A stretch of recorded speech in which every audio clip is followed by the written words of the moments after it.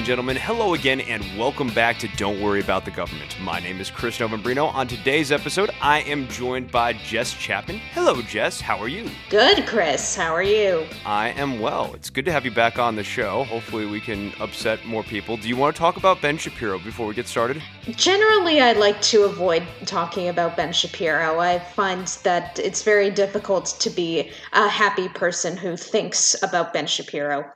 And that goes for Ben Shapiro. Yeah, I don't think Ben Shapiro's a happy person, and he thinks about Ben Shapiro probably as much as anyone in the country. I think he spends most of his time thinking about the larger, tougher boys in his class who pushed him into mud puddles. I think that's what drives most of his decisions. I will say, since we've taped that episode, a thing I have become acutely aware about him, that is his worst non-political take, although I guess you could certainly construe this as political too, is he is doggedly defending this notion that rap and hip-hop is not music because it doesn't meet his father, who is a music theorist. I don't know if you've heard about this. His father's theory of music, which says that music has to have rhythm, melody, and there was a third thing, but rap fails. It has words and it has rhythm, but it doesn't have melody or doesn't have chords, and as such it fails to meet the Shapiro test for what is and is not music. Well, if you think about it from a classical perspective, perhaps it doesn't meet that definition, but not all music can be judged by classical standards. I dare say rap is one of a few genres that can't. So there's a couple of reasons why I think the classical, and this is definitely what Shapiro's going with, why that theory stalls out.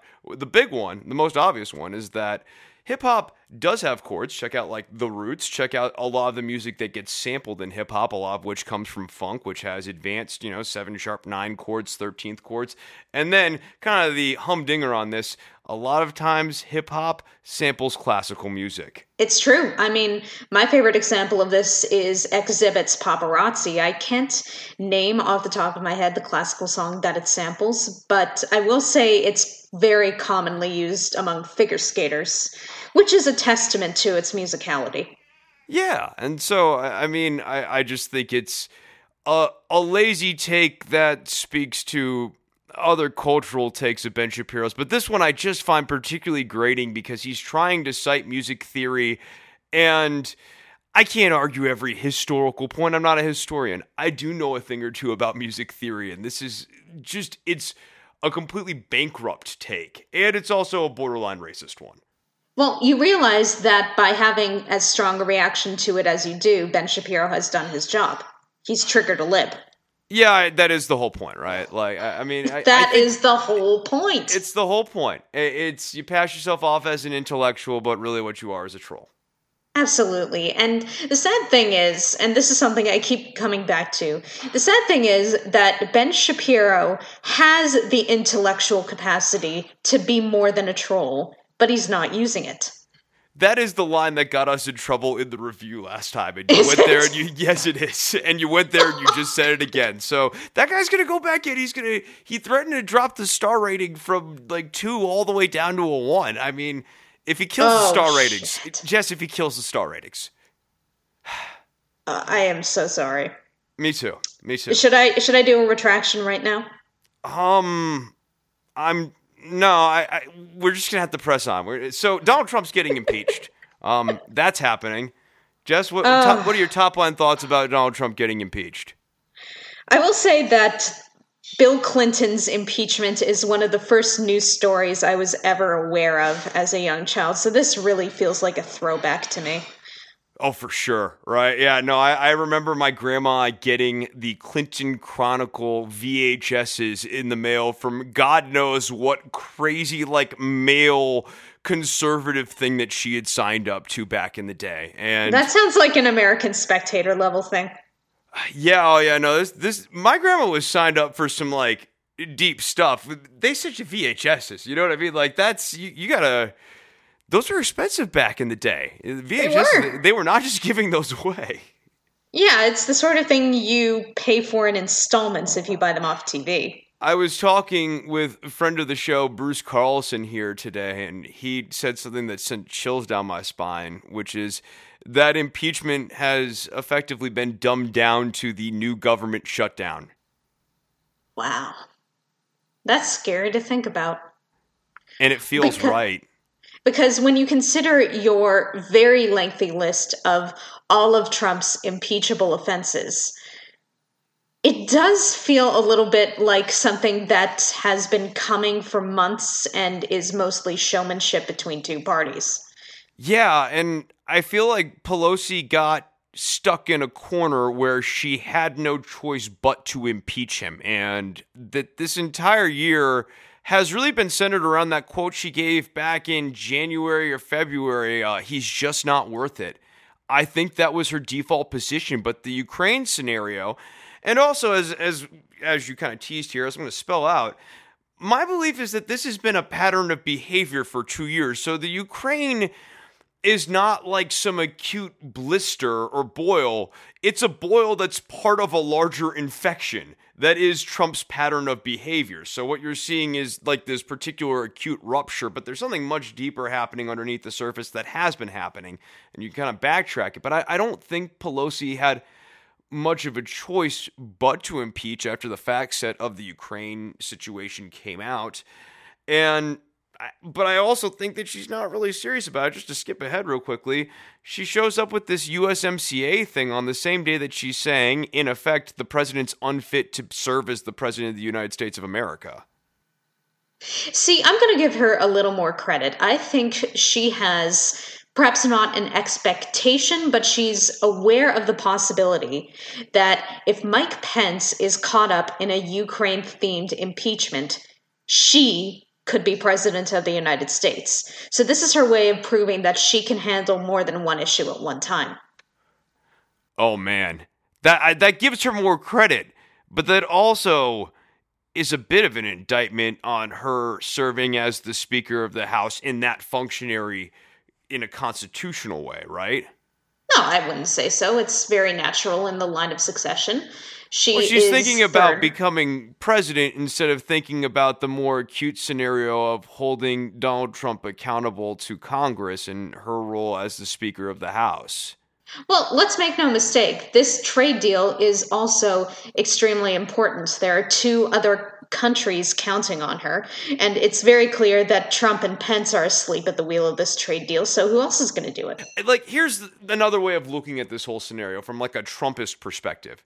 This week, Donald Trump, in the midst of the Democrats frothing about impeachment, was able to extract from Nancy Pelosi the trade deal that he wanted, so now he can say he's getting things done. But it was something that didn't need to get done. This renegotiation happened entirely because he thought NAFTA was deficient. The other two countries, Canada and Mexico, went with it because they want a trilateral trade deal. So, unfortunately, he is the most powerful of the three, and he did find a way to make it a do-or-die issue. So, of course, Canada and Mexico had to be at the table. And I'm sorry that he's had such a profound impact on the process, but now that it is happening, it wouldn't be in Pelosi or anyone else's best interest to just leave it by the wayside. No, but you don't announce the passage of it on the same day that you're saying that he's unfit for office, within the same half day. Those press conferences were scheduled hours apart. I think that you could have, I don't know, maybe staggered it a week? It is quite jarring. Perhaps Pelosi could have done more to give more verbal credit to Canada and Mexico for its passage, but then people would accuse her of being petty. The issue's the timing. It's not the framing, it's the timing. I'm sure she's not happy about the timing, but these are the sorts of things you have to deal with when you're in a role of as great importance as hers. But she can schedule these things. And so, to your point, this is a role that is of great importance. She has the ability to schedule these votes. She has the ability to choose when we're going to vote on impeachment and when we're going to vote on the USMCA and when we're going to have a press conference on impeachment, when we're going to have a press conference on the USMCA. And I can't explain the affirmative choice of pairing these two things together. I'm guessing there was some logistical issue that made it impossible to do any other day. And keep in mind that today is Friday the 13th, so that explains why. So, impeachment. Where do you stand on Donald Trump? Just in a vacuum, not pull out the politics of the Democrats and the Republicans. Donald Trump is the president of the United States of America. Has he done things in his conduct as president of the United States of America that merit what, let's say, the common conception of impeachment was in, let's pick a year, 2013, 2014, the before time, any part of the before time? If you're asking me if Obama had done any of these things, would he be going through impeachment proceedings now? Oh, yeah, there's a great question. Yeah, how about that? Let's run with that framing, sure. Yes, of course. How is that a question? I don't know. It apparently is in the media. They're kind of playing 50-50 ball on this. I think this is... Yeah, that's a very common problem in the media where they have to treat both sides of the story as perfectly equal. No. Journalism should be about initially weighing both sides of an argument as equal, and then hopefully arriving at a decision over which one has more merit than the other. I sent you my list of kind of the 5 articles of impeachment that I would go with kind of like some sub-bullets. Was there anything that I missed to your eye when you were looking through these? It's hard to tell what you missed because it's hard to keep track of everything. I admire that you were able to build a list at all. I do agree with you that they should have pursued impeachment proceedings based on emoluments and definitely contravention of election law. I'm not sure about mental capacity. I agree with you that Trump's mental acuity is definitely an open question. But I'm not sure, unless he was a paranoid schizophrenic who was a danger to himself or others, that those would be sufficient grounds for impeachment. So I went back and forth on the mental capacity thing. I don't want to throw Bruce under the bus here, but Bruce Carlson kind of talked me back onto the mental capacity thing because I was initially not in favor of that. Let's start on that one first. Here's what got me back on the trolley with this. Is all of the reporting that came out about how the cabinet was legitimately considering 25th Amendment talk in a serious way, and that there was actual chatter back and forth, an attempted head count and everything. That was a big weight on the scale for me throwing it back on there. It seems to me that there's a story to tell there about what Trump's like inside the White House away from the cameras when he thinks that no one's really paying attention to him. When he's not there have on. Been many stories about what goes on inside the White House, usually as a result of people speaking on background. We know he behaves like a toddler-in-chief. You cite the toddler-in-chief thread by Daniel Dresner. We know this is how he is. The question is, what impact does that have on the way he executes the responsibilities of his office? And when you consider everything else on your list, those are what lead to impeachment talk at the end of the day. If he was simply someone who behaved childishly in private, or what he assumed to be in private, but still got his job done and perhaps wasn't ethically pure, but was pretty okay, then he would basically be a bunny ears lawyer of a president, and this was just a quirk we would have to accept because he was doing his job.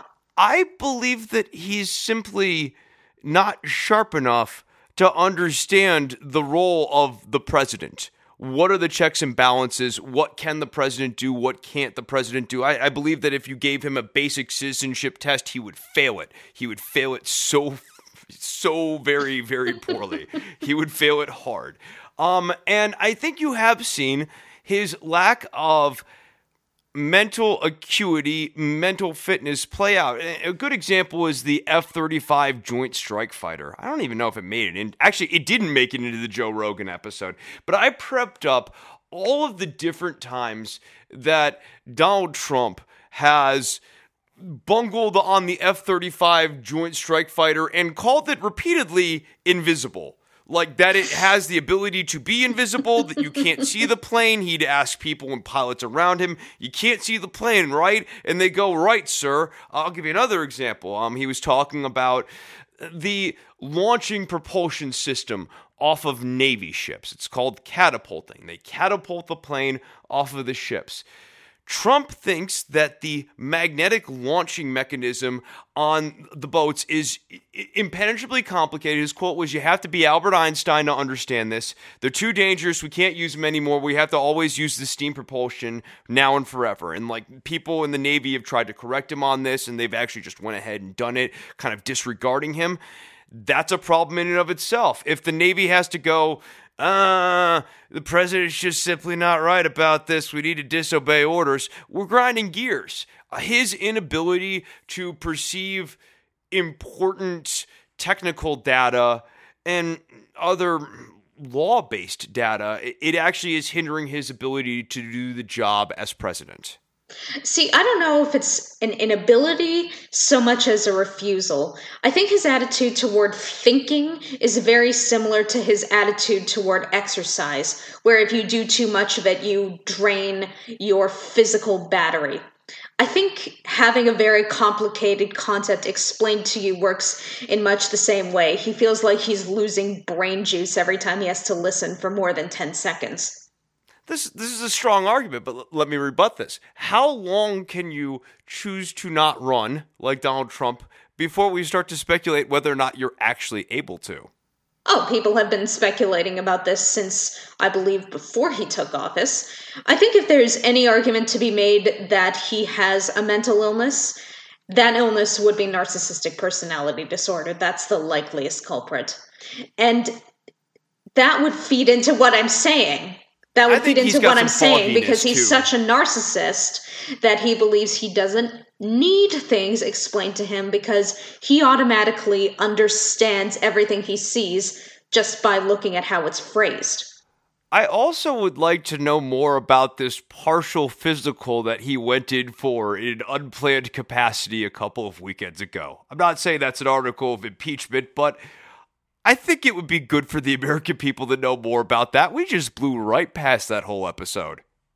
My list, it starts with obstruction of judicial processes and the contravention, which is just a fancy word for a violation of the spirit of the separation of powers. So this obstruction of justice and judicial processes thing began with James Comey. He asked James Comey to terminate an investigation into Mike Flynn, who had problematic ties to Turkey and Russia. Remember, Mike Flynn was actually trying to kidnap Fethullah Gulen from Pennsylvania. They were actually fairly far along in that plot. There was going to be money exchanged for that plot. James Woolsey blew the whistle on that plot. That plot was reported in the Wall Street Journal back in 2017. Like, that's not conjectural. So James Comey was investigating a legitimate thing involving Mike Flynn, and then also Mike Flynn's ties to Russia, which go all the way back to Mike Flynn attending an RT gala and sitting at the same table as Jill Stein. There was enough there for the FBI to look into this. And Mike Flynn's departure from the Obama administration, not super smooth. Comey, all of this is to say, Comey was acting very much within legitimate purview of the Federal Bureau of Investigation. Then he fires James Comey to stop the FBI from, as he said to Lester Holt, looking into this Trump-Russia stuff. He said he thought about this Trump-Russia stuff and thought there was just nothing there. And so he fired James Comey. It turns out there was something there. He was, in fact, trying to build a tower in Moscow, and he didn't want people to find out about it. That's why he fired James Comey. Then the investigation rolls on. He demands that Jeff Sessions, who recused himself early in this, he demands that Jeff Sessions unrecuse himself, which is like not a thing, but is a thing if you want to obstruct judicial processes and undermine the Mueller investigation, because he wanted to alter the course of the investigation. In fact, he wanted Sessions to fire Mueller. That didn't work because Sessions wouldn't unrecuse himself. But he still attempted to fire Mueller in the middle of the probe, and the only reason that attempt didn't get further and more publicized is because of Don McGahn stopping him. But it didn't stop Trump from trying to violate the law, trying to contravene the law. Then, during the trials of some of his compatriots, like Flynn and Manafort, he started trying to discourage witnesses from cooperating, talking about how anyone who cooperates is a rat. He called Manafort a brave man for refusing to break and said that flipping ought to be outlawed. I know these tweets all seem like 1,000 years ago, but he was putting those out into the media in real time to try to alter the course of that trial. And then Flynn's lawyer left a voicemail to Flynn saying the president supports you. So that's, again, Flynn's lawyer. The question has to be, how does Flynn's lawyer know about that? We'll never know because of attorney-client privilege, but connect the dots here. You don't have to be a genius. Trump has been trying to undermine the judicial processes for as long as possible, and the obstruction of Congress stuff is part of that, but to ignore Comey through Mueller all the way up to now is to really do a disservice to it's to only focus on the tip of the iceberg and not look at this entire iceberg that's been forming the entire course of his presidency. Looking at this list, this is a story with a beginning and a middle and an end. This is Trump careening from impulsive, counterintuitive decision to impulsive, counterintuitive decision. This is what The Sopranos would be like if Paulie was in charge. Because each time he makes a decision, he realizes, oh shit, this makes me look super guilty. So then he tries something else, only to realize, oh shit, this also makes me look super guilty. And everything he does after that makes him look super guilty. Even when you keep the most damning stuff, it just paints as you said, a beginning, a middle, and an end. And the most important part, and the whole reason I want to spell this out is, I think this is being really lost by the Democrats. And I should have probably put this earlier in the show. He's not going to stop doing things like this. If he gets reelected, this pattern of behavior is going to continue, especially if impeachment becomes, as we were talking about at the beginning of the show, just a political exercise, just the new government shutdown. This is where we're at now. This is the new low. I think if there's one single reason the Democrats didn't pursue impeachment proceedings on these grounds, it's because they just didn't have enough documentation, which is something you need in a legal proceeding. You need a lot of paper. You need a lot of evidence. And that's one thing Trump has done right if he wants to avoid the fuzz. He never writes anything down. Or if anything is written down, it's written on a single piece of paper in big letters that he immediately destroys. You're right, sort of about the paper. I think what you need is a story. You need a story with a clear through line, a clear theme, and to be able to demonstrate that Ukraine is not an isolated incident. It's not... because it'd be like weird if like Nixon was just breaking into the Watergate that one time. He had already earned the moniker of Tricky Dick. This was just kind of the ultimate fruition of Tricky Dick. Boy, that all seems so quaint compared to... God, does it ever? Next, let's talk about abuse of powers. So I threw this one on here because I don't think a lot of people latched onto it, but this is a clear abuse of power. He called for Jemele Hill, who was an ESPN reporter, to be fired from her job because of her comments on Twitter. And he pressed on this to the point where ESPN demanded an apology from Jemele Hill.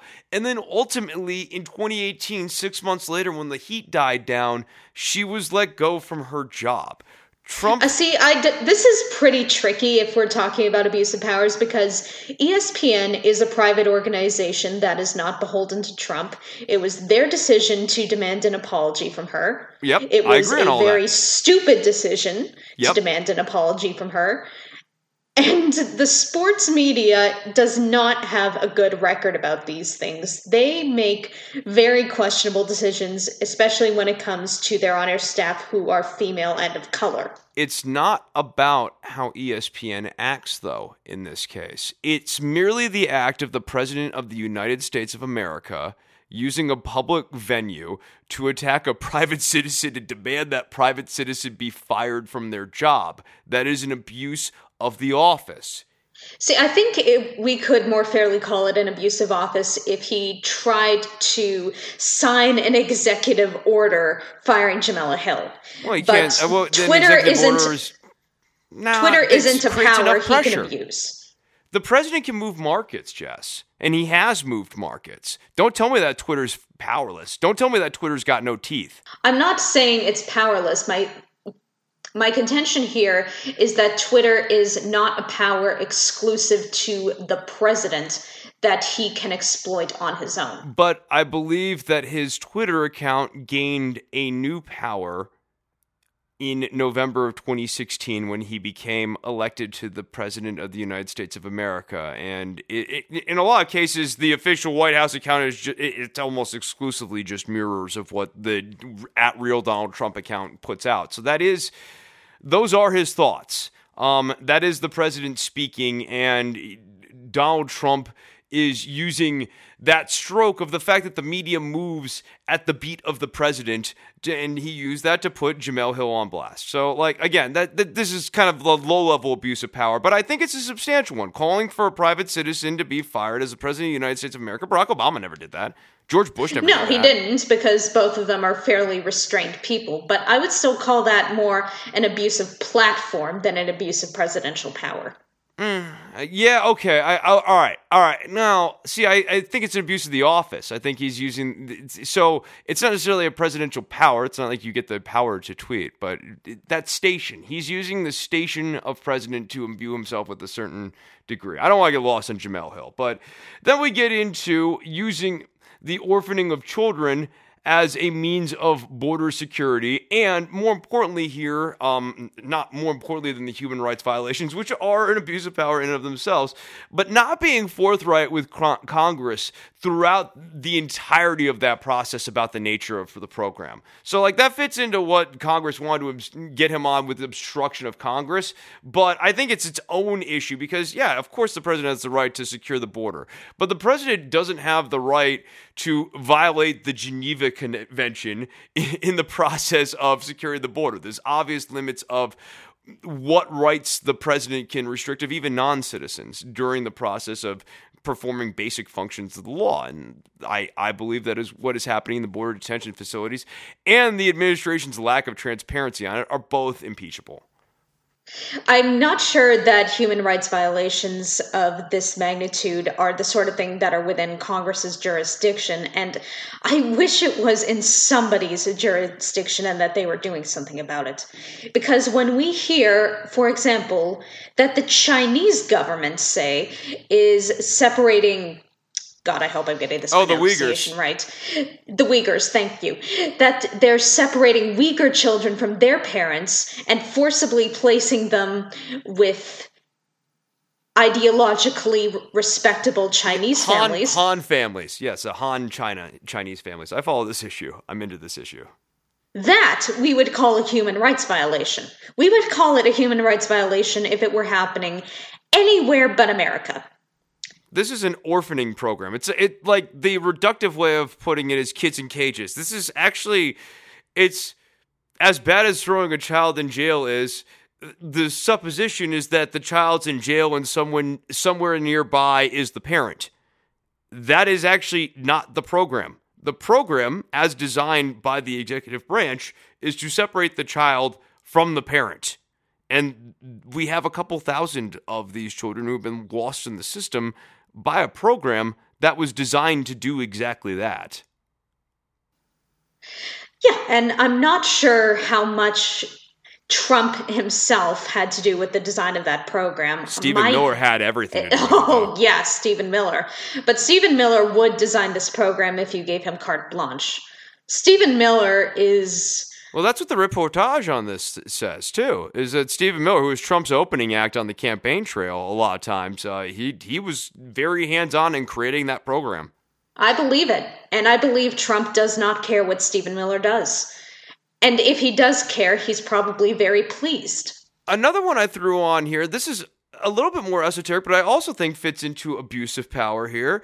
Stopping or going to the government of Israel and having them block Rashida Tlaib from coming into Israel or Palestine to visit her family. I don't want to get totally lost in the weeds in this story, but the key beat in this is the president of the United States of America actually contacted Netanyahu's government and specifically asked them to stop a member of U.S. Congress from doing something within the role of their congressional function. So again, violating separation of powers.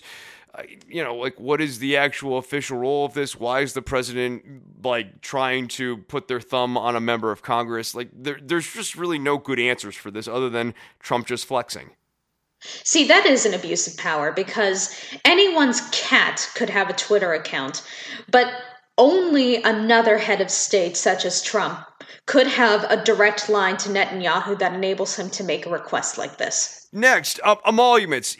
There are a lot of people who want to go super long on emoluments. I actually, I will tack on the Chinese patent stuff for Ivanka and other Trump-branded properties very clearly smacks of emoluments, but it's kind of like on the fringes. You got to demonstrate it. That's tricky, going back to your paper thing.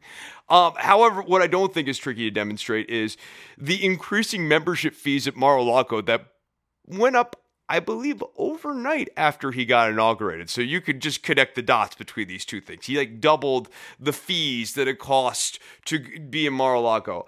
I think, emoluments, getting back to that a little bit, Sunland, lost in the fray here. Sunland paid $1 million to become an ambassador. Like that. Well, that's how everyone gets ambassadorships. If you recall, Anna Wintour was being considered for an ambassadorship because she was a big Obama bundler. That is simply how these things are done. Oh, yeah, for sure. No, I mean, this would be if we were actually going to go after some of the rot. Like, if we actually cared about Hunter Biden-type problems, right? If we weren't just saying Hunter Biden like a totem, we would go at... Ambassadors would be the first place you would start to clean up the swamp. Oh, absolutely. If you actually cared about that. If we really cared about this, we would have a rule in place saying that to be considered for a diplomatic posting, you have to have donated no more than X to any particular candidate or party in the past X years. We haven't even really gotten into, I don't know where things stand with the inaugural fund, because that inaugural fund smacked of glut and self-enrichment. It was like the largest inaugural fund ever. And if you look at that inauguration, the people that they hired to play that inauguration, just everything about the production in that inauguration, it had 4 times the amount of money that Barack Obama had. You tell me which one, and I'm not just saying in terms of like which one did you feel better about watching on your television screen, but like which one looks like the bigger, better production, which one looks like watching WWE on TV and which one looks like watching a third-rate indie federation taping at a YMCA under fluorescent lights. Well, if I recall correctly, didn't Obama get Beyonce to play at least one of his inaugurations? Yes, that was with a quarter of the budget of Trump. Trump had DJ Robbie Laser Drums or something. I remember there was very distinctly some laser drums dude. His innovative and dynamic drumming has been seen everywhere, from the Super Bowl to the Academy Awards. Please welcome the rhythmic beats of Ravi Drums.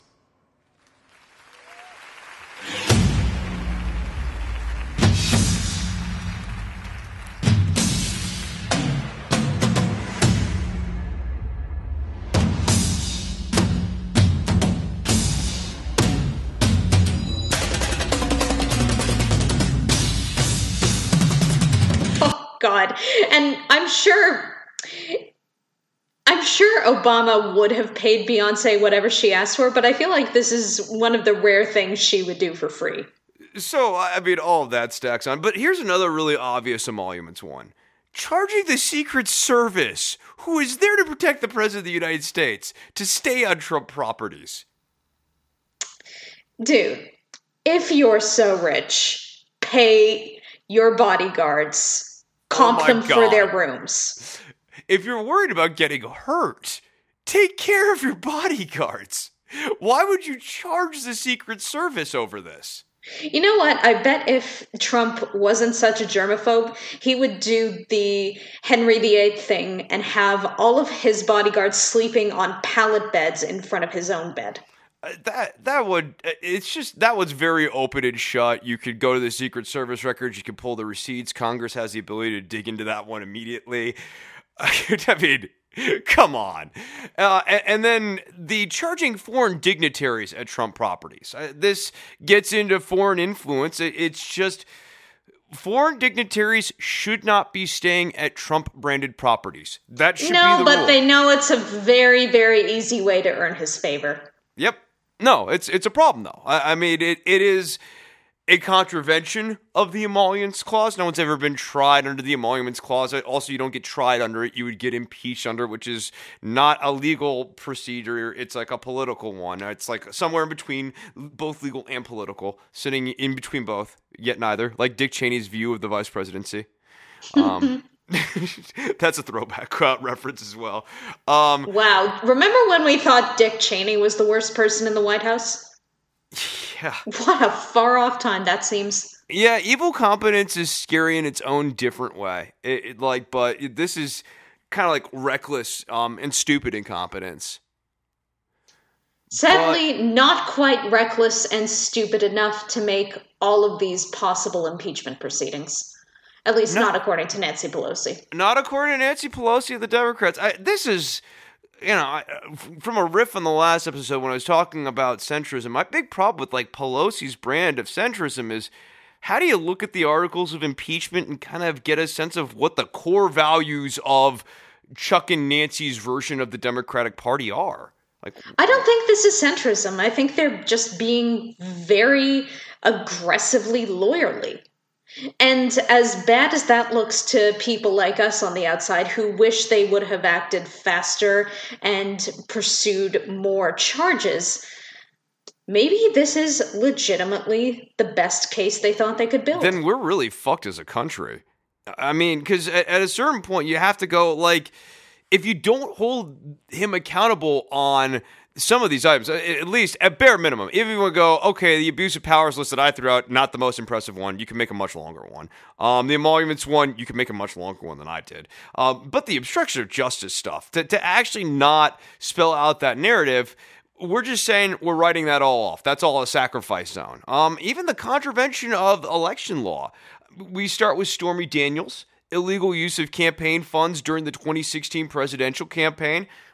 Did it probably alter the course of the election? Yeah, he lost the popular vote and narrowly won the Electoral College with 70,000 votes divided between 3 states. I think that Stormy Daniels coming out on the same week as the Grab Her by the Pussy video probably would have submarined him. It certainly would have changed the course of the narrative. Everyone would have been talking about Trump and Stormy Daniels for that month. No doubt in my mind. Think about how long Stormy Daniels was a thing in 2018 when we were talking about her. That was like 6 months. It would have completely been the final month of the campaign. But that's neither here nor there. The point is, he was named in New York State as Individual 1. He was the guy who directed Michael Cohen to break the law. The law was broken at the direction of Donald Trump, Individual 1. That's contravention of election law. Soliciting material from Russia and cutouts of Russia like WikiLeaks or the groups like WikiLeaks, if you want to get more technical, just to cover all of my bases here, groups like WikiLeaks that openly welcome intel gathered by the Russian government and who also talk openly with Donald Trump Jr. about timing the releases to be maximally effective and everything like that. Soliciting material assistance from a foreign power during the 2016 campaign and then following it up in the lead up to the 2020 election, the one that's coming up, the one that has not occurred yet, but is coming, he's soliciting material assistance from the Ukraine and China, and I think he's like teased Russia, but like, you know, I mean, obviously he wants it still, but soliciting material assistance about Joe Biden from Ukraine, and then bringing up material assistance from China about Elizabeth Warren. That kind of got lost in the weeds there, but he also did that as well. You know, I think I heard something not too long ago about him soliciting material assistance from Lebanon for some reason. I don't know what Lebanon could possibly offer. I don't know. But this is, I mean, he has a clear pattern of behavior on this, and this is completely contrary to U.S. election law. It's just, it is the spirit of U.S. election law is that Americans should decide American elections. Absolutely. And I think these charges would have been easier to make against them if they had been made by letter in polite language. Because when Trump gives a speech saying, "Hey, Russia, give us whatever you've got," you can never tell if he's kidding or not. And perhaps the possibility that he's kidding shouldn't matter. Well, you know, what's interesting about that example is that the Mueller report kind of goes into extended length. I think that's one of the episodes I was able to get up before we just kind of ran out of time to keep covering it. But yeah, the Mueller report goes into that whole episode, and behind the scenes, he's very dog serious about it. He wants that. He's talking to people about getting it. Yeah, he's talking to people about getting it. But you now have the textual evidence that you were looking for before. Mueller has done that background. So the question is, was Trump serious when he was talking about that day? Russia, if you're listening and you have the 30,000 emails, well, Mueller's reporting, and Mueller's team sort of discovered that on either side of that, Trump was actively seeking that material assistance and was like very obsessed with WikiLeaks at the time. See, then it becomes a question of what do you interpret as Trump just doing his usual stream of consciousness thing when his advisors are listening, versus Trump explicitly ordering his advisors to seek out this material. Well, he was doing that too, but maybe you're not so sure about that, and then you look at the Ukraine thing, and it makes things a little bit clearer that that's also what he was doing with Russia, right? I mean, that's the thing, is like, he is serious about this, and if anything, if he wasn't serious about it with Russia, then he would have been deeply chastened by all of this. This would have washed over him like a wave of enlightenment, Jess. Oh, you can't do that. You can't even have the appearance of that. I best not get on the phone with President Zelensky and ask him to do me a favor, because I have learned my lesson by being wrongfully accused of seeking material assistance from Russia. I am chastened. I see the light. Does that sound like Donald Trump? No. I am chastened. I see the light. That sounds like something he would say at a speech in an imitation of what the Democrats want him to sound like. Yeah, right, exactly. No, what he's realized is you just keep pushing the envelope. It's a very scary precedent that we're on right now. And this is my big problem with the Democrats' weak approach on this is Matt Gaetz is not slowing down. He's speeding up. Jim Jordan is not slowing down. In a couple of weeks, he might not have a shirt on anymore. Mitch McConnell, not slowing down. He's speeding up. They are all continuing to push the envelope further. And Trump's It's always amusing to me to think of Mitch McConnell speeding up when he alternately reminds me of a cartoon turtle and a cartoon snail. Yeah, I know. Think about this. We've gone from turtle snail pace to echidna. Echidna. Yeah, you like that. Yeah, another deep pull. I think that's the first time I've ever heard anyone use the word echidna in a discussion of congressional politics. Well, see again. Well done. Patreon.com/DWATG. A Bunker Show is all we were asking for primo insights. Gross negligence with sensitive national security information. I am amazed that the Democrats have not pounced all over this, because Trump has just been giving them countless examples of this from Trump. But her emails. There are so many examples. Yes, from the talking on unsecured cell phones and other mediums to moving things involving Zelensky to servers and secret servers, all the secret emails. How about Rob Porter and countless others having access to national security information and national security clearances and getting overrides when those people that Trump submits for background checks can't pass a background check, or just ignoring giving those people background checks. And that's how you know there's no such thing as a deep state, because if there was, these people wouldn't make it past the bathroom. Right? Boy, I've never heard it articulated like that, but if there was a deep state, you'd think that the background check would be the thing that would drag your ass down no matter how hard you are. You'd think. But, I'm sure the QAnon people will think there's a reason these people are getting background checks. It's one of those little deep state tricks. I'm sure Jeffrey Epstein is behind that as well. Ugh. He always is. He's always up to something. So anyways, that's the list. I've got obstruction of judicial processes and contravention of the separations of powers. I've got the abuse of powers. I've got emoluments and self-enrichment. Contravention of election law, gross negligence with sensitive national security information, and bonus round if you want to go there, mental capacity, mental acuity, mental fitness, ability to do the job. If you want to go there. But certainly those other ones, I think the Democrats have left a lot on the table. And as we've said kind of throughout here, I view it as dangerous for the country because if you don't draw a line on these things, it's just going to get worse.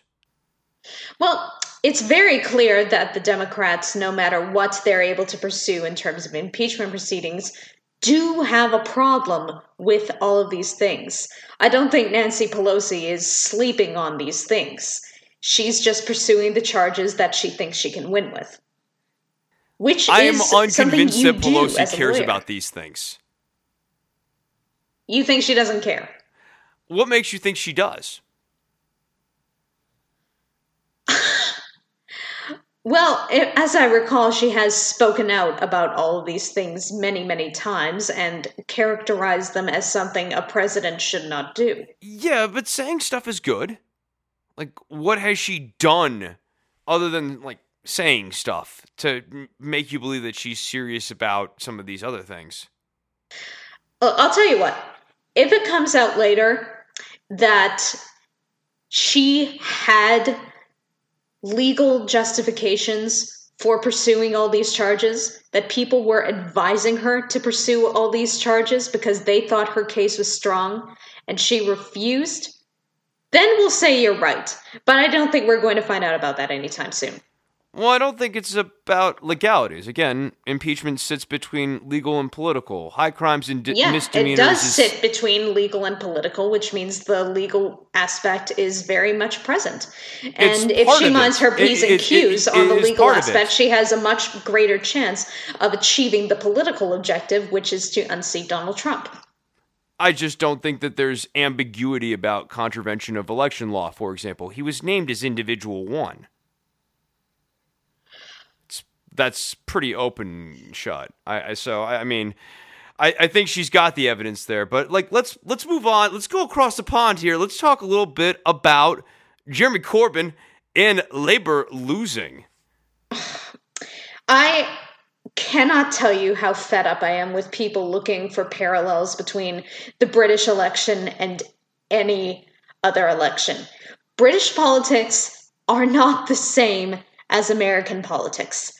At all. Someone like Jeremy Corbyn would be permanently exiled to the backbenches if he could keep his seat, if he were an American or if he were a Canadian, as a matter of fact. He'd be to the left of Bernie Sanders. He could never become a leader of anything in America or Canada.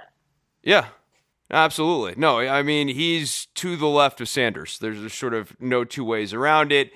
So, I mean, I think that there's a lot of different things. Like the analysis here has been that he was too far left and that he's anti-Semitic. And then, of course, the port over to America here is therefore, ipso facto, the Democrats better nominate a moderate. And Joe Biden chirped up today and said, what about me? Good old Uncle Joe. And also, so did Bloomberg. Look, it's very realistic that the Democrats could nominate someone who is very, very solidly on the left, but is also not a complete piece of shit. And there are a lot of progressives who are not on board with how far left Corbyn is. So to say the same fate could befall Bernie Sanders or Elizabeth Warren, I think is errant. And I also think, I mean, there's a number of other things going on domestically in the UK, right? Like one, the Brexit divide between Leave and Remain is not cleanly split between the Conservatives and Labour. There are a lot of people in Labour. No, it's not. It's split between Conservatives and Labour on the Leave side, and the Lib Dems, and to an extent, the Scottish Nationalist Party on Remain. Right. That's the delineation. Right. And then, it kind of splits Labour up. So for Johnson to make this a referendum about Brexit and to bungle Brexit all the way up to the next vote, essentially, was very clever because Labour, I don't think, this is my opinion, I don't think it mattered who they nominated because of the way that the Brexit divide cleaves that party.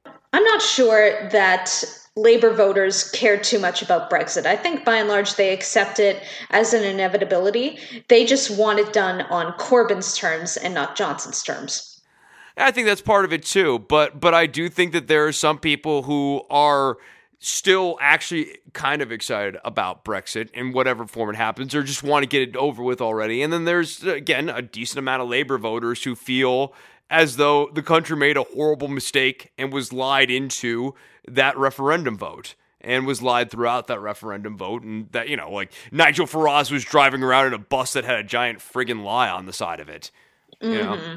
So, I mean, yeah. I think that that definitely is a mood that is held by a lot of Labour voters. And so one of the problems for Labour is you're trying to triangulate inside of your own party, and so you're not clearly Remain. And so if someone's upset with the way Boris Johnson is doing Brexit, it's not... and then the fact that Boris Johnson is doing Brexit, not just how, but the fact that he is doing Brexit, who are you voting for? It's not clear that Corbyn's your guy. Then, we can get into Corbyn and the Jewish community. I don't want to go through Jeremy Corbyn's entire history with the Jewish community. Suffice it to say that I view what he had done through his career as kind of uniquely alienating himself from the Jewish community in a way that doesn't neatly analogize with any American politician other than maybe, let's say, Ilhan Omar. And he is much worse than her. Yeah. Much worse. Because I don't remember Ilhan Omar actually using the word Jews when she says things that verge on anti-Semitic. Corbyn does that. The most important thing is it's not whether or not you, Jess, or me, Chris. It's not whether any one of us here thinks that is true.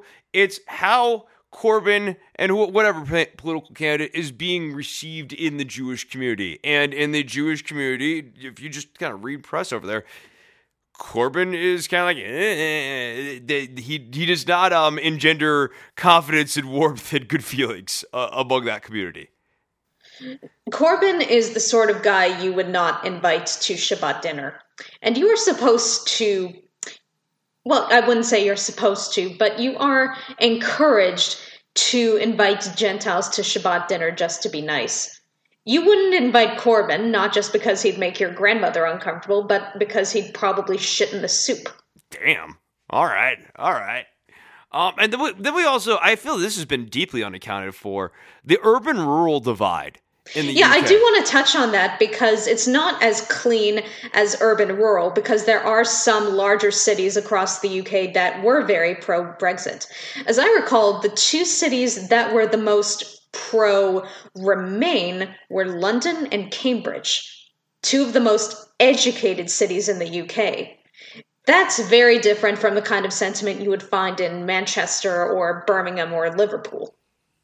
Also true. Yeah, so the class divide thing is important here. If you're working class, Birmingham is a really good example. British Steel has been on the decline. A lot of, the trade unionists and stuff have found themselves kind of struggling to adjust with the changing millennium here.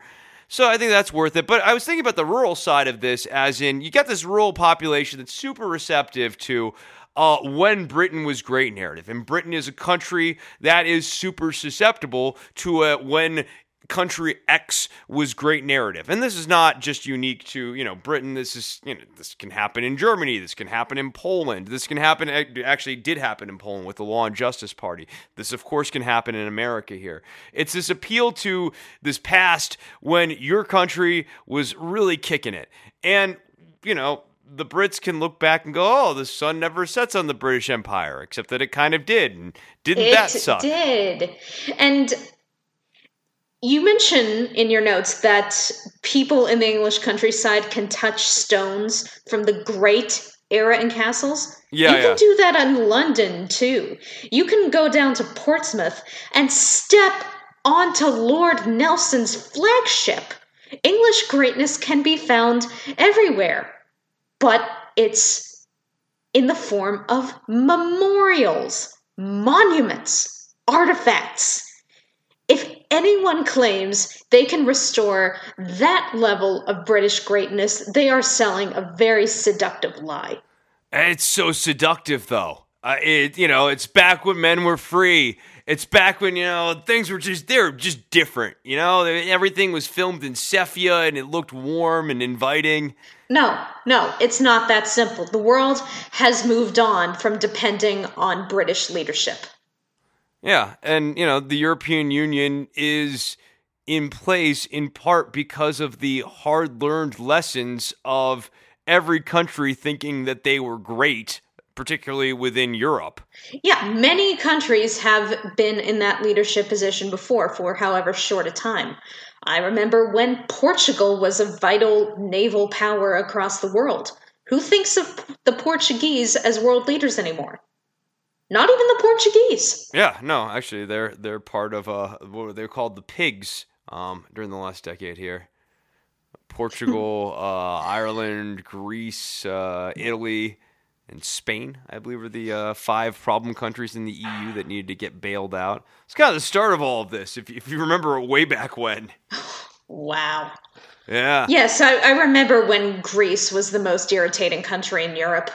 Right. And that was the start of it, though. That was the start of the international resentment was, we've got to bail out Greece. Why is English money going to Greece? Why are we giving all this money away to Greece?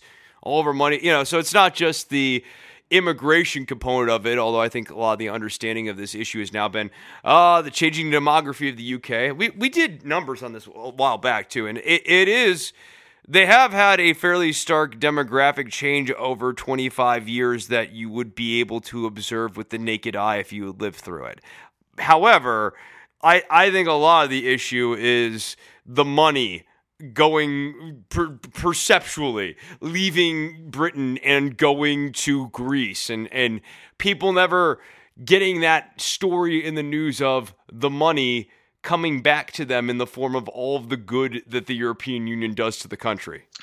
Where I stand on the EU is that it's simply the direction most of the world is moving, where unions such as the EU of customs and of other economic matters simply make it easier to move goods and services, and there's a lot of value in that. Now, I will say that bailouts are one thing that can make that seem like a very bad idea, for obvious reasons. Nobody likes to see a responsible country reward an irresponsible country. But at the same time, do you think it's better to leave Greece to its own devices and have absolutely no say in making it a healthier European partner?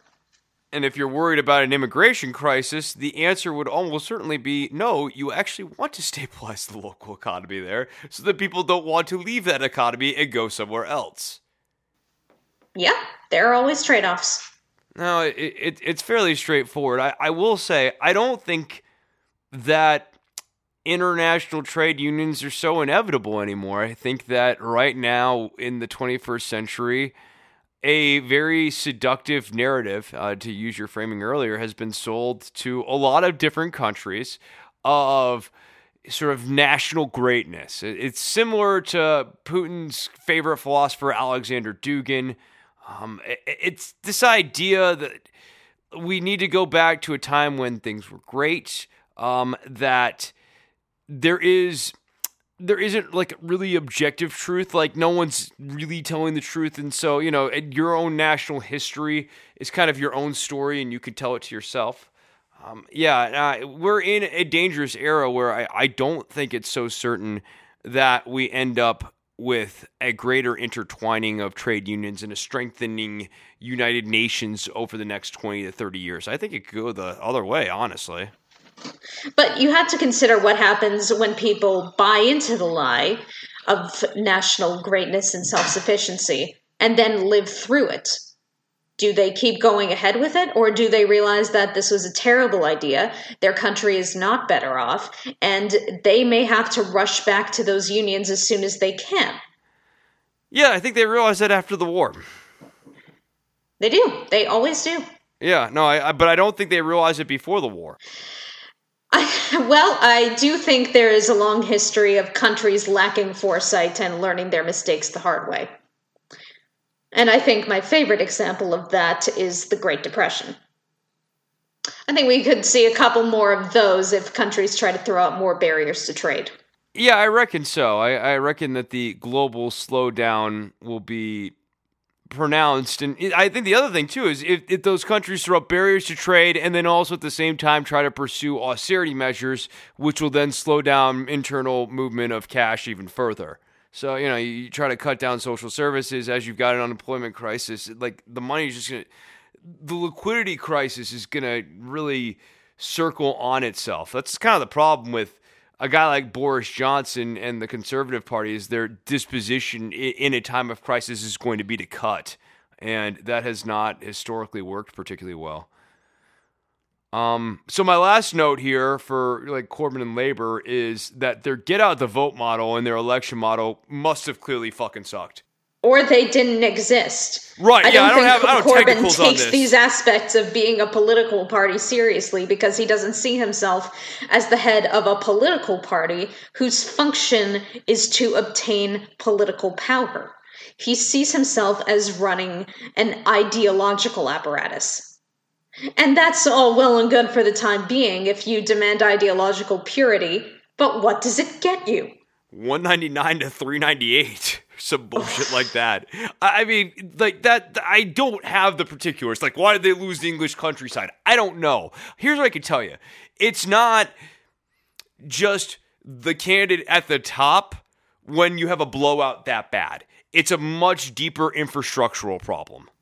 Yeah, absolutely. And we see in the US how much get out the vote and modeling matters.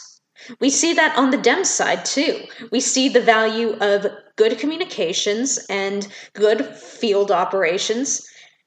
They can be enough to propel one candidate you thought was a joke above much more established candidates that should be able to pay for better campaigning but don't get it. And if you have good mapping, you can lose the popular vote and still win the election, which is not necessarily analogous here, but the micro-targeting stuff that Trump and his team did, that's real. Like, they did take advantage of that in a way that Hillary Clinton's campaign got flanked on. I do get why the media still hasn't really kind of hit that over the head. They like to talk about Cambridge Analytica as purely a dirty trick, but it was more than that. It was, in certain ways, a very legitimate modernization of Obama's whole online-based, web-based version of electoral politics. Yeah, with online research tools, you can get very granular information about your customers or your voters, as the case may be.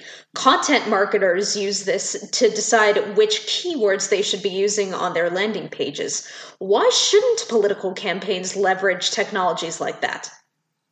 By all means, they just shouldn't hand off that information to Russia. But that's ideally. Yeah, I'd rather you don't hand it off to foreign adversaries. But that's a whole different thing. So I got one last question for you, Jess, here as we come to the end of the show. Are you with Pete? And if so, why? Well, being a Canadian citizen, I can't claim I'm with anybody because I have no way to be with them other than sending them some nice tweets. I will say that if I were able to vote or donate, I probably would be cautiously optimistic about Pete. Okay, what do you like about Pete? Well, I do think Pete has a very good ground game. I think he's hired the right people, which speaks well to his judgment because hiring the right people is a very important part of being president. I think he has a good temperament. I do like quite a few of his policy ideas. I like his husband a lot. His husband is impossible not to like. Now, I will say that he has been a little bit clumsy when it comes to some of the scrutiny that's hitting him now that he is becoming a serious frontrunner. But that's pretty natural. I don't think it's possible to be as cool as a candidate just getting on the up and up as you are as a frontrunner. The one thing I think that he has strongly in his favor, I'm still solidly with Warren, actually, if anything, in light of today's news cycle, now more than ever, I'm solidly with Warren. But the thing with Pete that he has going for him, and why unlike Joe Biden, who I think would lose to Donald Trump, I don't think Pete is necessarily going to lose to Donald Trump. I think he actually can be very competitive, because I was just reading today, Trump's team just utterly disregards the guy. They don't think he can get the nomination. Like, they don't think he can win it. They have no plan for him. They don't discuss him in meetings. He doesn't come up much. And I read that and I was like, if they have no plan for Pete Buttigieg and Pete Buttigieg ends up being the nominee, don't sit here and try to tell me on the air, oh, he can't win, Chris. No, he totally can. Given the fact that they have just if they let Buttigieg sneak up on them and get the nomination, which at this point, like now in November or December of 2019, we're not that far away from actually knowing who the nominee is going to be, and they would have let him sneak up over the last year here. I don't think they can beat him in a general election. I think the reason they feel like they don't have to take him seriously is because they don't see a path for Pete through Nevada and South Carolina, which is pretty hard to see, I will give you. But I don't think there's any harm in being overprepared. But that does seem like the sort of mistake the Trump campaign would make. No, I think that's one of his biggest affirmative arguments, is that if Pete can somehow get through the primary, Trump and his team are going to have a hard time getting a handle on him. Pete is scrappy. He has shown that he is definitely willing to be a little prickly, and he'll throw a punch. And that's a good thing. I actually don't view that as a bad thing. He's good at throwing a punch because his punches are the sort of punches you don't see coming. You always see Trump's punches coming because he never gets his shoulder in position right. Trump's his whole act has gotten stale. It's the same. I mean, Sleepy Eyes has now moved from Chuck Todd to Joe Biden. Crazy old. It's just very stock phrasing. All the stuff that was initially novel. I can predict exactly what he would do if Pete were the nominee. It would be a lot of limp-wristed, lispy, effeminate voices.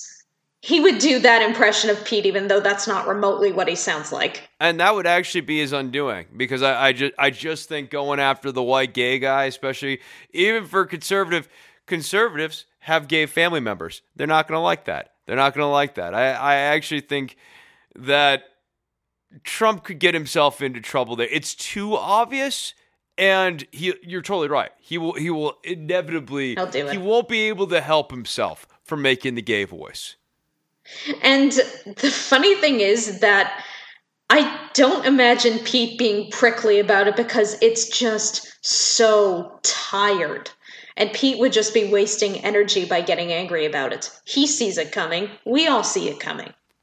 I mean, I think it would be a golden opportunity for him to punch back, though, at Trump. You know what I mean? Like, this is the great counter-punching opportunity, because it's such a predictable punch from Trump that I do think that, Buttigieg will be able to keep Trump guessing throughout the entirety of the general election if he is able to win the nomination. One last comment on Pete. I want to give a very big amount of credit to his communication director, Lee Smith. She has done a phenomenal job on this campaign with her Go Everywhere strategy. I think she is the not-so-secret sauce to Pete's success. Interesting. All right, so a thing to keep in mind here, if you guys are wondering what is getting Pete off of the ground. So I wanted to get a different viewpoint in here, because we have a lot of Bernie, a lot of Liz going on up in this show here. We wanted to get some different perspectives of the race. I can't find a Biden supporter in the wild. I do have a bunch of friends who are convinced that Biden is going to be the nominee, not necessarily because they want him to be the nominee, but because they imbue him with a sense of inevitability that they once imbued Hillary Clinton with. And, that's not going to backfire at all. Yeah. No way. Lose with Joe. Joe's a no. He can't win, guys. I mean, has it ever been more obvious that this guy, under the bright lights of sustaining campaign scrutiny, will not last? That the dude who shows up at the town hall and he challenges him to a push-up contest. I don't even want to dwell on did he call him fat or not. He challenged him to a push-up contest. The point's kind of moot, isn't it? Biden would see all of Trump's attacks coming. I do think he would have that presence of mind. And he'd block him with his face. Yes, he would not be able to restrain himself from punching back in his own most obvious way. Ugh. All right, yeah, so that's my quick take here on Joe Biden. I think Brian wants to pick up that a little bit more. Jess Morgan, thank you so much for coming on the show. Where can people find you on the interwebs? Find me on Twitter, Jess A. Morgan 89, and if you want to find me talking about anything but politics, find me at the-editing-room.com. Check out my abridged scripts.